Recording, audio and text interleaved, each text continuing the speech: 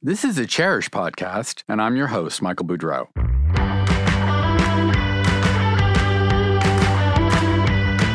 I'll be taking you for an inside look behind the glamorous facade of the interior design industry. At a time when every aspect of the business, from sourcing to trends to marketing to dealing with clients, is undergoing rapid change. They're everywhere, all over social media and filling the pages of shelter magazines. Rooms that are richly layered, full of deep and dramatic colors, scenic wallpapers, moody murals, glossy lacquer, and elaborate pattern mixes, paisleys and stripes and florals, oh my. As two new books make clear, we are in an era of design at high volume. Maximalism, by the editors at Phaidon, brings together more than 200 elaborate and over-the-top interiors, ranging from Versailles and John Nash to Rudolf Nureyev, Mario Bawada, and Denning and Fourcade, as well as examples by many of today's top practitioners of the style. It is a sumptuous and dazzling compendium. And Carl Della Torre's new book from Rizzoli, More is More is More, Today's Maximalist Interiors, focuses on the current generation of designers who embrace the style, with rooms by Michelle Nussbaumer, Kelly Wearstler, Patrick Melee, Stephen Gambrell, Summer Thornton, and many others, as well as insights from each designer into the creative thinking behind each room. But as we all know, the pendulum swings. Now that the style has been captured between hard covers, now that maximalism is inescapable, does that mean that we have maxed out on maximalism? I have with me today three designers who understand the appeal of maximalism and certainly have the style in their wheelhouse and who are ready to weigh in on its future. First up is Matthew Carter, a Lexington, Kentucky-based designer known for his love of history and for incorporating antiques and heirlooms into homes that remain contemporary, fresh, and inviting. His recent projects span from Napa Valley, Vail, Charleston in New York to Palm Beach and Lyford Cay in the Bahamas. Welcome, Matthew. Thank you, Michael. Great to be with everyone. So glad you're here. Utah-based Hillary Taylor creates interiors that, perhaps inspired by her California upbringing and years living in Paris, bring a casual elegance to neo-traditional design. Her rooms are classic and refined, yet always comfortable and bright. Hello, Hillary. Hi, it's so nice to be here. So glad you're here. Alexander Doherty is based in Manhattan, but he was educated in England, France, and Italy. He launched his firm in 2007, and his lush, layered, and richly appointed rooms are influenced by his extensive global travels, always worldly, sophisticated, and elegant. Hello, Alexander. Hello, Michael. Hello, everybody. Listen, I'm so glad you guys agreed to talk about this subject. And I want to make clear, I don't think that any of you per se are maximalist designers. That's not totally what you do. But I'd love to get a sense from each of you how you think about maximalist design at the moment. Because we've been seeing it for a while. It has been growing, all the bright colors, whatever. So I'd love to get a sense. Are your clients asking for it? Do you feel pressure from social media that you should show only your brightest, boldest rooms? Hillary, let's start with you. Ladies first. Okay. It's a tough one because I'm part of the choir a little bit, right? So you don't want to point fingers. But for sure, it's just a function of the society and the world we're living in. Things are a little more than they used to be. And for my clients, those layers really work. Of course, my layers aren't as opulent as Denning and Fourcade, right? But and for me, it's almost well, there are, right? I saw Ann Getty's apartment, right? I think there are levels, and everyone has their level.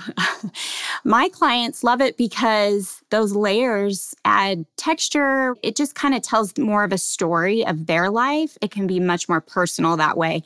And then it kind of hides all the mishaps that happen in a big or small family life, or just a family with dogs, frankly. I think the style lends itself to my clients. They love it. It's more forgiving. Well, I was going to say, I think there's a difference between layers and maximalism, because I love layering rooms and I love layered rooms. I think I tend to stay away from anything that has a tagline on it or gets over publicized, or I love history and I love family history and I love incorporating that into interiors. And so for me, I don't think I could ever create a room that was on the opposite side of maximalism, like a totally minimalist room. But I do think there's sort of a fine line in there somewhere of like, if things are getting overwrought, then I tend to really pull back quite a bit. And Alexander, what about you? Because in a way, I think of the group here, your rooms are probably the most European and in a way, maybe more richly layered than, say, Hillary's, which I think of as being more bright and sunny and California-esque. So is this something that you know, because if this is what you love, to see it become a trend, I think it probably in a way has been a little bit painful. No? Or am I wrong? No. Okay, no. Okay, none good. of this is painful. This is interior design. How painful can it be? Good point. No, I would agree with everybody else. I would agree with what Matthew has just said.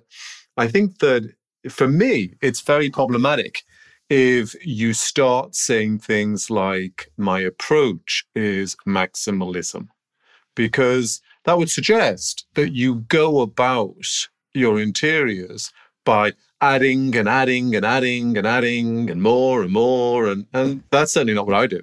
I think that for me, what could be very confusing is that as a result of an interior being kind of filled with stuff that has come from people's lives and things that they like and has a meaning, calling that maximalism is not perhaps the right way about. I think that, you know, kind of, if you set about creating a space that is maximalist, there is an element of it being very contrived because you've started out with a very kind of, you've got a point of view to fill a space and make it look rich and make it look really full. And that's just not what I do. I mean, I happen to bring in things that the family has, that I like, that they like. And if the result is one of it being very full and rich and layered, then so be it. But it's not necessarily the point of departure. So I think there's a big difference between the two. Right. And I don't mean to imply that you just bring in stuff. I mean, I think your rooms... No, I understand. Your rooms are very considered, you know, and refined. No, they're not. I just bring it all in. Well, they look like they are. That's with the photographs. I would say, I mean, in all of that, though, there is such a fine line between gauche, right, where we've gone too far. I mean, that level... Frankly, I think you know when you know, and usually more is more only works if the structure's right, if you have those walls in place, if you have proportion and scale and balance and all those other pieces, more could be more, but it's not always more. Right. Well, and I love Alexander's point about collected things that a family has had and using those things versus a decorator backing the truck up and just unloading. And it always comes through real style versus an installation. And one of the things that's been interesting to me is that what we think of maximalism now is very different from maximalism in the 80s. As I was saying, the pendulum swings and things, you know, like I remember after the 80s with paisley fabrics and Majolica plates and heavy drapes and those layered, you know, Denning and Fourcade were the exemplars of that. And Getty was another perfect example. But today it's much more brighter, colorful, and that kind of, you know, it's patterned, yes, but it's bolder patterns. It's not that kind of subtle brocades and paisleys and those kind of things from the 80s. And, you know, and then I remember, I think that was sort of a reaction against minimalism and industrial chic when people literally were decorating with moving van pads, you know, I remember in platforms. My question now is, how do you think this maximalism, for lack of a better term, and I blame it on Fiden and I blame it on Rizzoli, we'll call it maximalism because they did. How do you think it's going to evolve? I mean, it can't stay the same, just as it's different now than it was in the 80s. What do you think is going to happen? Hillary, why don't you weigh in? I mean, I think we'll pull back. And of course, like you were mentioning before, the pendulum will swing.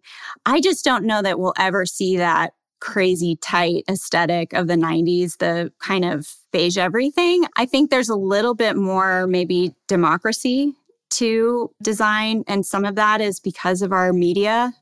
You have a lot of different perspectives showing, and there's some equality there. So I think it'll just kind of soften a little bit. That's my mind. But I think there will always be a client who does want more and wants you to take risks and likes a little bit of maybe not opulence, but some more eccentricity. And it'll always be up to me to say, okay, it's time to pull back now.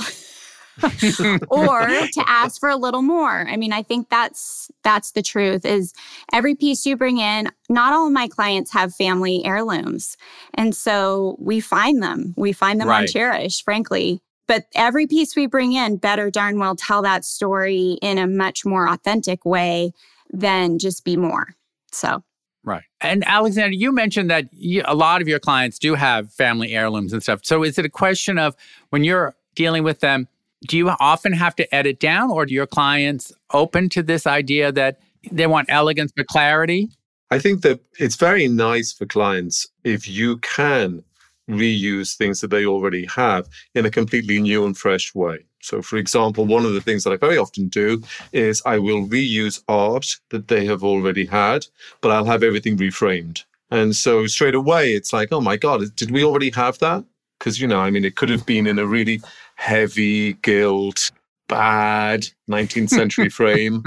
And then, you take it out of that and you put it in a shadow box and it's a completely different piece, for example. So, I think that, clients definitely like to see and feel very authenticated if you take a piece that they've already had and you put it into a new context. Because in a way, it's like saying you made the right choice the first time round, or your grandfather did, or your great-grandfather did, or whoever bought it. Right. It's like resetting a jewel. Yeah. And to that point, their clients may have like a fabulous chair that has great form to it, but maybe it wants to, like Albert Hadley, I think once said, a can of white paint goes a long way. And so if maybe the chair is painted, an old white, and then it has a fabulous fabric put on it, or it's used in a different way, I think those are all ways to bring all these family pieces and bring them up to the 21st century. Okay, now I'm going to bring up a bugaboo that many people complain about, at least they've complained about it on this podcast, which is social media and the influence of social media. Not that we don't all use social media and Instagram and Pinterest and all that, but I do think that one of the things about social media is it tends to get people to post their most vivid and colorful rooms, which have you found that to be an issue? Like your clients, people come to you because you're attracted to your brightest, most vivid rooms as opposed to maybe your most understated and elegant rooms? Matthew is saying yes. I think so. I remember I did a show house living room in Charleston years ago, and the walls were painted this really intense chartreuse green. And it was really the only time I've ever used chartreuse green. And all of a sudden, I became known for this, he loves chartreuse green. I'd never used chartreuse green before. I thought the room was beautiful. And now I do have sort of an old looking chartreuse sofa in my living room. But it was like, he loves chartreuse. Like, it was just a room that got a lot of attention. Right. And all of a sudden, we do pretty, like most of my rooms, the backgrounds are cream or brown or, they're pretty tame. And then I'll punch up the fabrics. But you can get pigeonholed if you're not careful. Now, Hillary, a lot of your rooms have white backgrounds. So is that a plus in terms of social media, or do people are looking for these crazy wallpapers or the beautiful Fromental or Gracie wallpapers, that kind of thing, de Gournay? Is it a self-fulfilling prophecy here where people are putting up these rooms and people see them and they want more rooms like that? Is that an issue for you? It's not. In fact, it's interesting. I think clients, the one thing about social media that's interesting in our world, I think, is people are learning what they're seeing. They'll watch you for a couple of years. And so, like Matthew was saying, I tend to get a call on that big, bold, crazy room that I had to do to save it, right? I was doing a remodel a few years ago at a ranch, and this tiny, it was like a stovepipe of a room, just vertical and tiny, and they wanted to watch TV in there. So we upholstered the walls and we went bold, and it was a very stripy, dynamic pattern. And I've had multiple people call me, can you please do that for me? So I do think, yes, you get that kind of interest in the most bold thing on your feed, but in general, people jive with your personality and your whole aesthetic in terms of lifestyle more than they do one room, I would think. But so hopefully they'll look through your whole feed. Right. Yeah. And Alexander, how about you? Has social media been a plus or a minus in terms of how people think about your work? I don't really know what people think about my work. They don't really say on social media what they think about me. But so I post photographs like everybody else. Of course. I don't think I've ever had a client through social media, but maybe I'm doing it wrong. I don't know. I've never had anybody say to me, I want you to do for me what you've done there. I mean, it just hasn't happened. I mean, what happens to me is that, people look at your website, of course, before they hire you. And, if you want somebody who's going to be making things in concrete and steel and glass, you're not going to come to me. Right. And that's absolutely clear by the apartments that I've done. So I think that my fingerprints are probably on all of the projects. And even though I can't necessarily recognize it straight away, I'm sure that the clients can. And so what they're looking for is something that fits along the lines of work that I've done in the past, as opposed to specifically kind of having seen a room with paisley upholstered on the wall or anything, I don't know, and saying, I want that because I've seen that on Instagram. I mean, that just hasn't happened to me. But, I wish it would. So I want to get a sense from each of you what you like about maximalist designers. Are there designers who you like? Have you ever seen a room or an installation or gone to an apartment that's been done in a maximalist way where you thought, oh, this gave me an idea? Is that I've responded to this? Whose work do you like? I mean, you only have to name names of people you like. I'm not going to ask you to name names of people you don't like, but I'd love to get a sense from who you think is really good at it and what ideas you've taken from it and adapted to your own work, because we're all influenced. Hillary, let's start with you. Okay. I mean, frankly, Laveau and Nash are my favorites. They did it first in many ways. And frankly, I think we've been reinterpreting that. Much of what we see in the last, I would say, 10 years is almost, we're living our own fin de siècle, right? So Gilded Age / Belle Epoque, whatever you want to call it, we're all kind of reinterpreting something else. But I think of the maximalists, I would say those two. I would say Buwata. I just loved him so much. Mark Hampton even. Good one. But it's like Billy Baldwin and all those people and Michael Taylor all had, some DNA. That's my DNA. It's a mix. Right. Gotcha. Matthew, what about you? Like Hillary, I'm always looking to the past for inspiration, and like Albert Hadley and Sister Parish and the dichotomy between, and I know they're mentioned all the time, but really from the moment I sort of discovered this world and their work, that's really what spoke to me. And like the way they used lacquer, I think that's brilliant, because it's not, the ceiling's lacquered, the walls are lacquered, the bookcase is lacquered, the whole thing. Like there is some restraint there. And they had beautiful layered rooms that had so much personality. I love that sort of maximalism and that sort of layering, rather than a lot of, honestly, what you see today where it's just maximalist to be maximalist. Okay. So I guess my question, Alexander, maybe you can answer this. Do you think that after all the color clashes and the shiny lacquer, the bold, the jewel colors, all of that, and a lot of it, it's very attractive. I mean, it's not the way I live, but I think it looks great. But do you think there's going to be a shift away from that? I mean, we're talking about Albert Hadley. I think of Jean-Michel Franck. I think about, even Joe D'Urso kind of in a way. Do you think there's going to be a shift? I mean, the pendulum has got to swing somewhere. So what do you think is going to happen? What are you looking at yourself? So to answer the first part of the question that you asked Hillary and Matthew about who I like. Mm-hmm. So I'm not American, and I'm not super familiar with all of the American designers. But for example, I particularly like Robert Keim, who died recently. Yeah. So that's the kind of thing I like. I like, even though we're using the word, and I think that even though we're using the word maximalist and we're talking about a way of describing maximalism, which is the bold colors and the strong pattern and so on and so forth, I think clearly my idea of maximalism is getting back towards that idea of collecting and layers. So if I look at something like the work of Robert Keim, I think that what I'm drawn to there is the notion of, I'm a massive traveler. I travel all the time. And I love the idea of buying things when you travel. And, not everybody has that privilege. But I think that that's something I like to do for my clients. So, I'm very lucky. I spend about 2 weeks out of every 5 weeks in Paris. and I'm constantly sending things back to my clients from Europe. And I think it's that kind of thing that I'm drawn to. So I would say that Robert Keim, who's just recently died, and there's been a sale of his things, is a very interesting example of somebody who for, 60, 70 years, just bought and bought objects and artifacts and then infused his interiors with those things. So if I think about that, and then we talk about the pendulum swinging away from where we're at now, my idea of maximalism is not something that is a fad or a trend.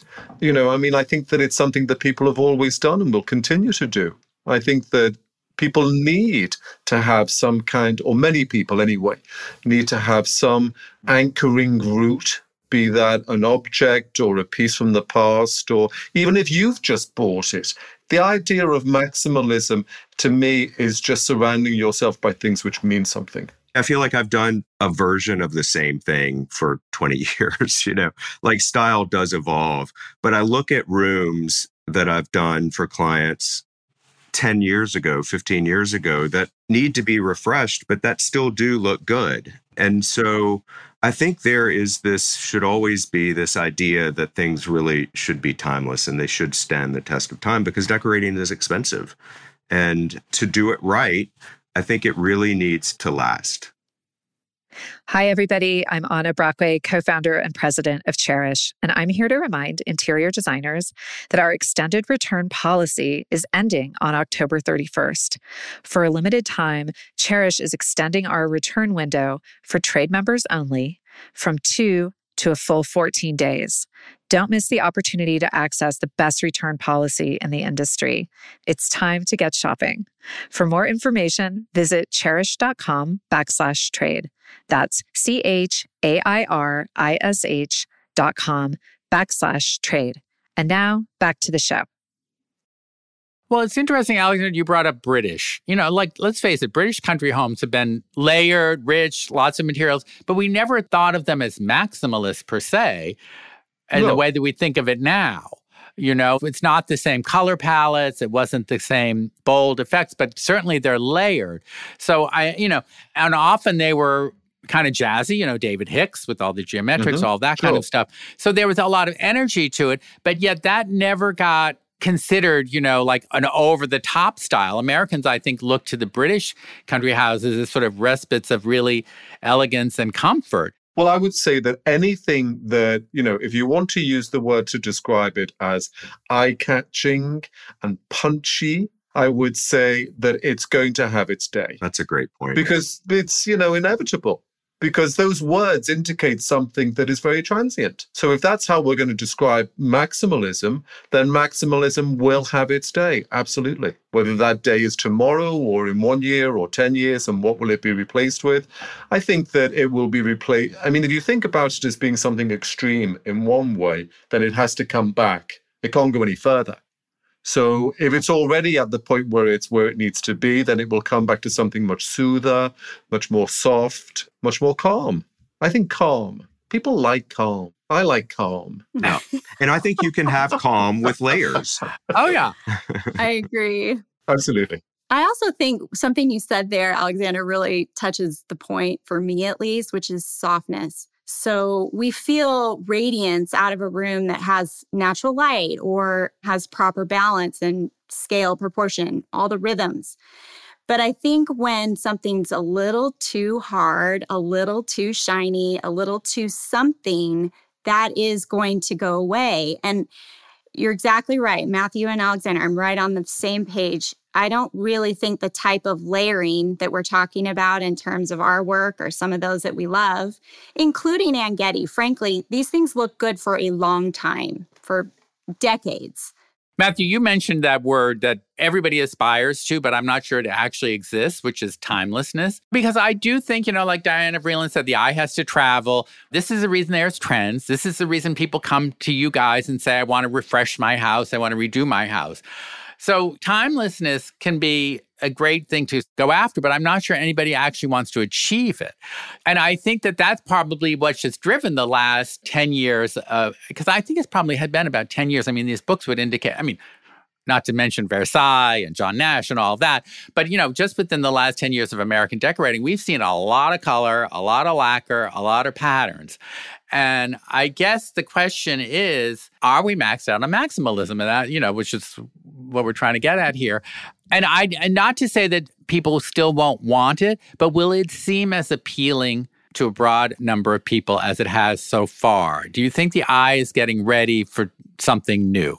I think the simple answer is yes. I mean, I just think that once whatever it is becomes so saturated, it's inevitable. It's just going to happen. So give me a hint about what you're looking at, what you're thinking about. I mean, I was at Asian art, which is so simple, and English arts and crafts. What do you think is going to spark this sort of shift? Well, I think we've been talking about this for decades, but I think real style really is about just mixing it all up. And there's this word eclectic that is what everyone says. But I'm always, like Alexander, really inspired by travel and just getting out there and seeing things rather than, I think Instagram is a fabulous tool and I use it, but I try not to be too inspired by it, because that is, at least interiors, because I think that's when you go down the rabbit hole of doing what everyone else is doing.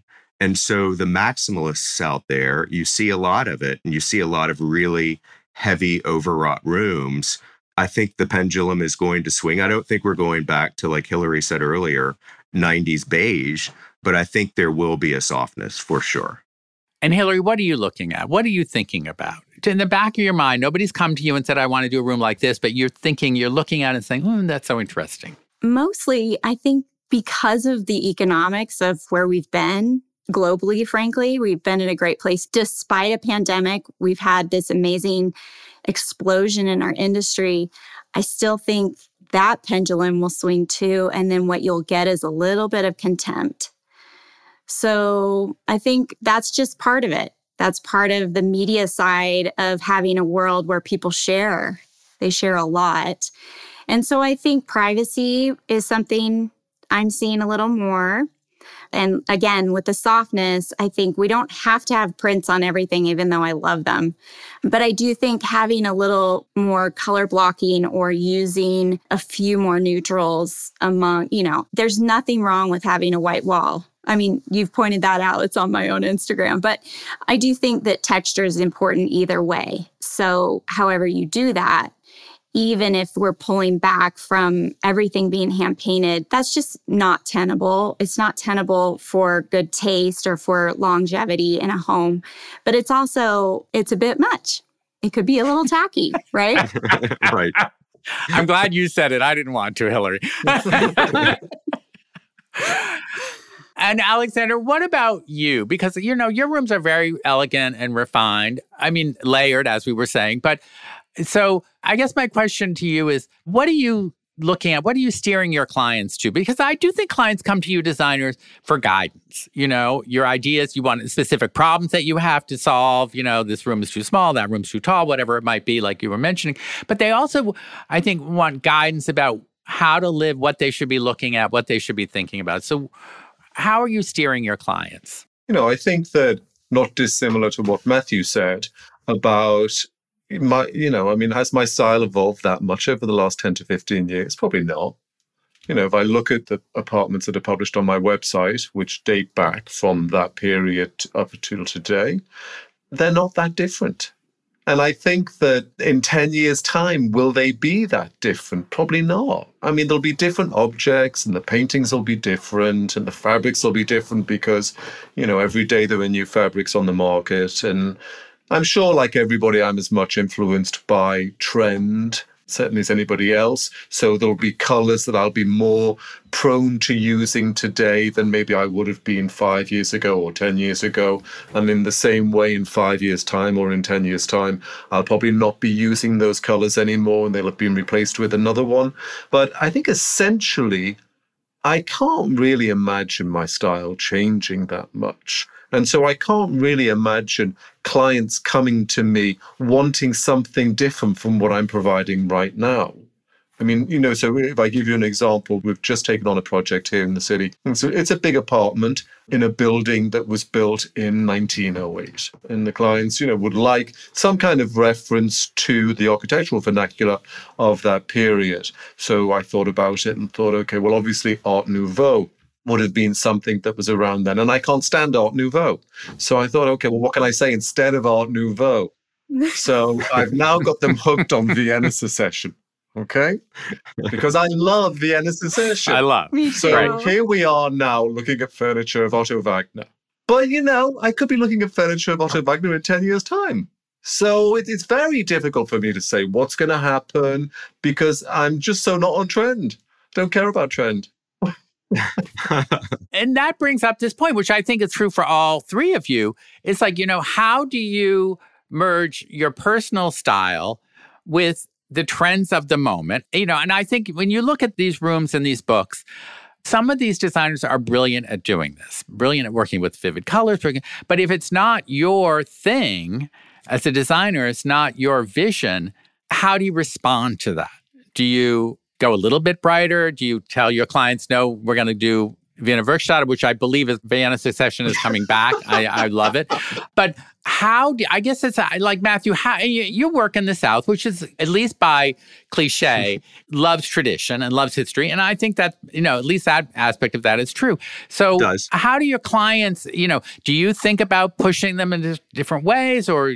I do, but I think my goal as a designer is I want someone that's 25 years old to walk in a room and love it. And I want someone that's 75 years old to walk in the same room and love it.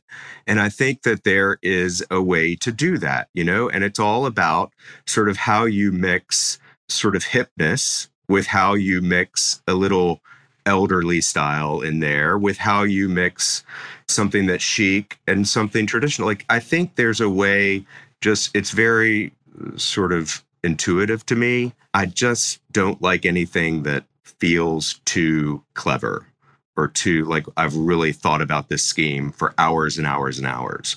I just want something to feel a little less effortful, I guess I'd say. A little more organic. A little more organic. Clever is a good adjective, I think. Yeah. For some of these rooms, they're very clever.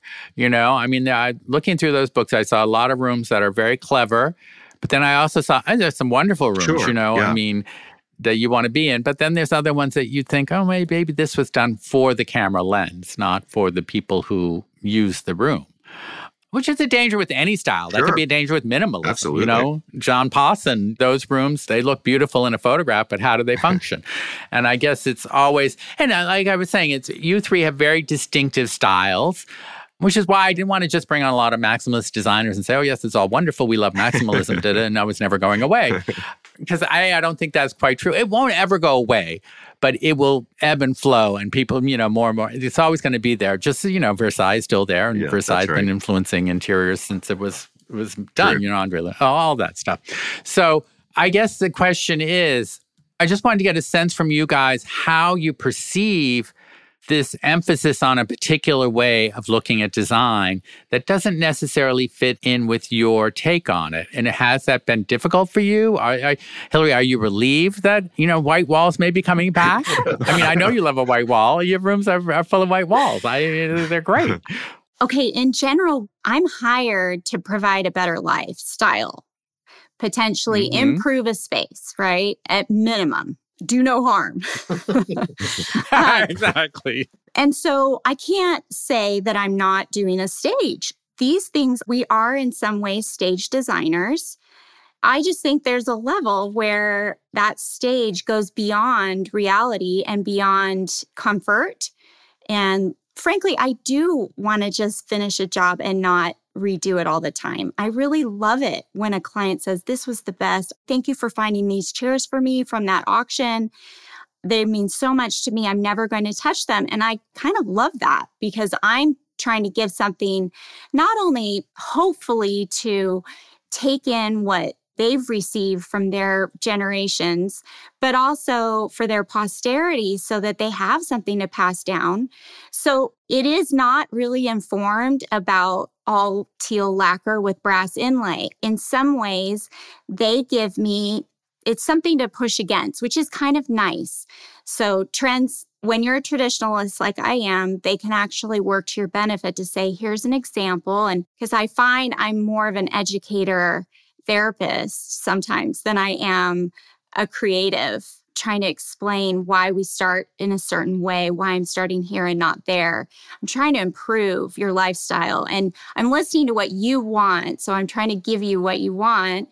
And I just don't think that whether maximalism passes or comes back through, we'll always look at it as an art form that will come and go, that we can draw from and see the pitfalls in some cases, but also in some cases, inform moments. Maybe it's a dressing room or the way a bathroom, the tile looks or whatever it is. I'm definitely using those things for my education at least. So. Okay, great.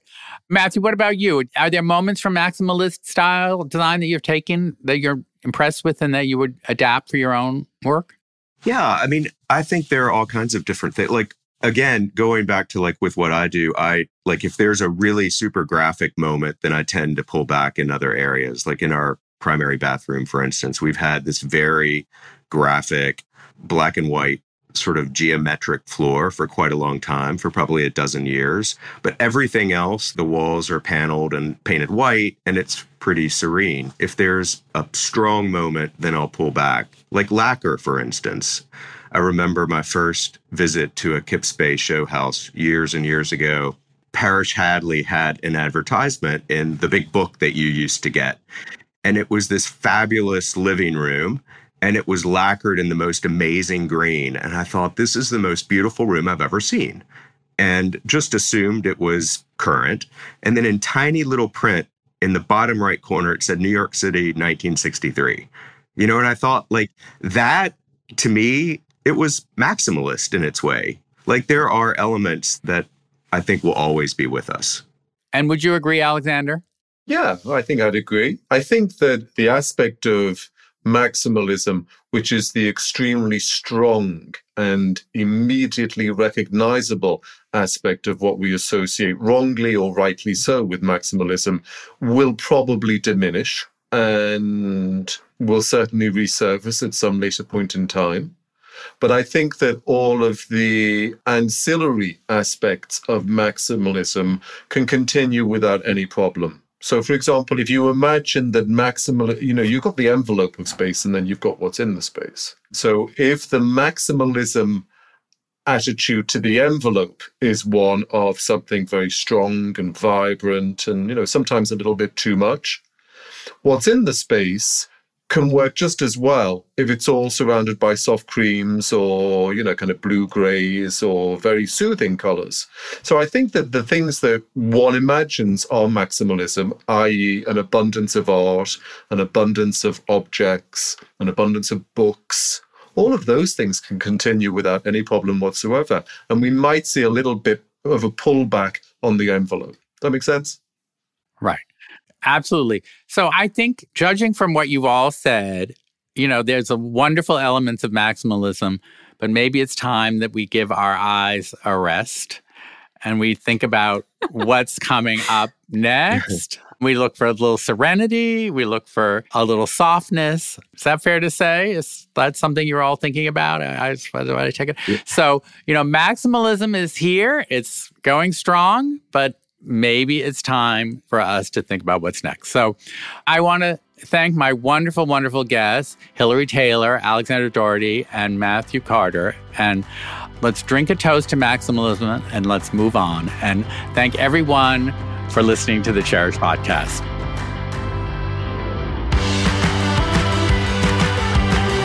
You've been listening to the Cherish podcast, brought to you, of course, by Cherish, which was recently voted by the readers of USA Today as the best place to shop online for furniture and home decor.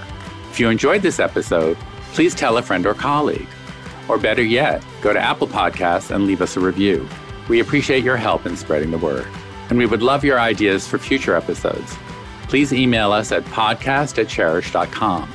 The Cherish podcast is produced by Britta Muller and engineered by Hanger Studios in New York. Until next time.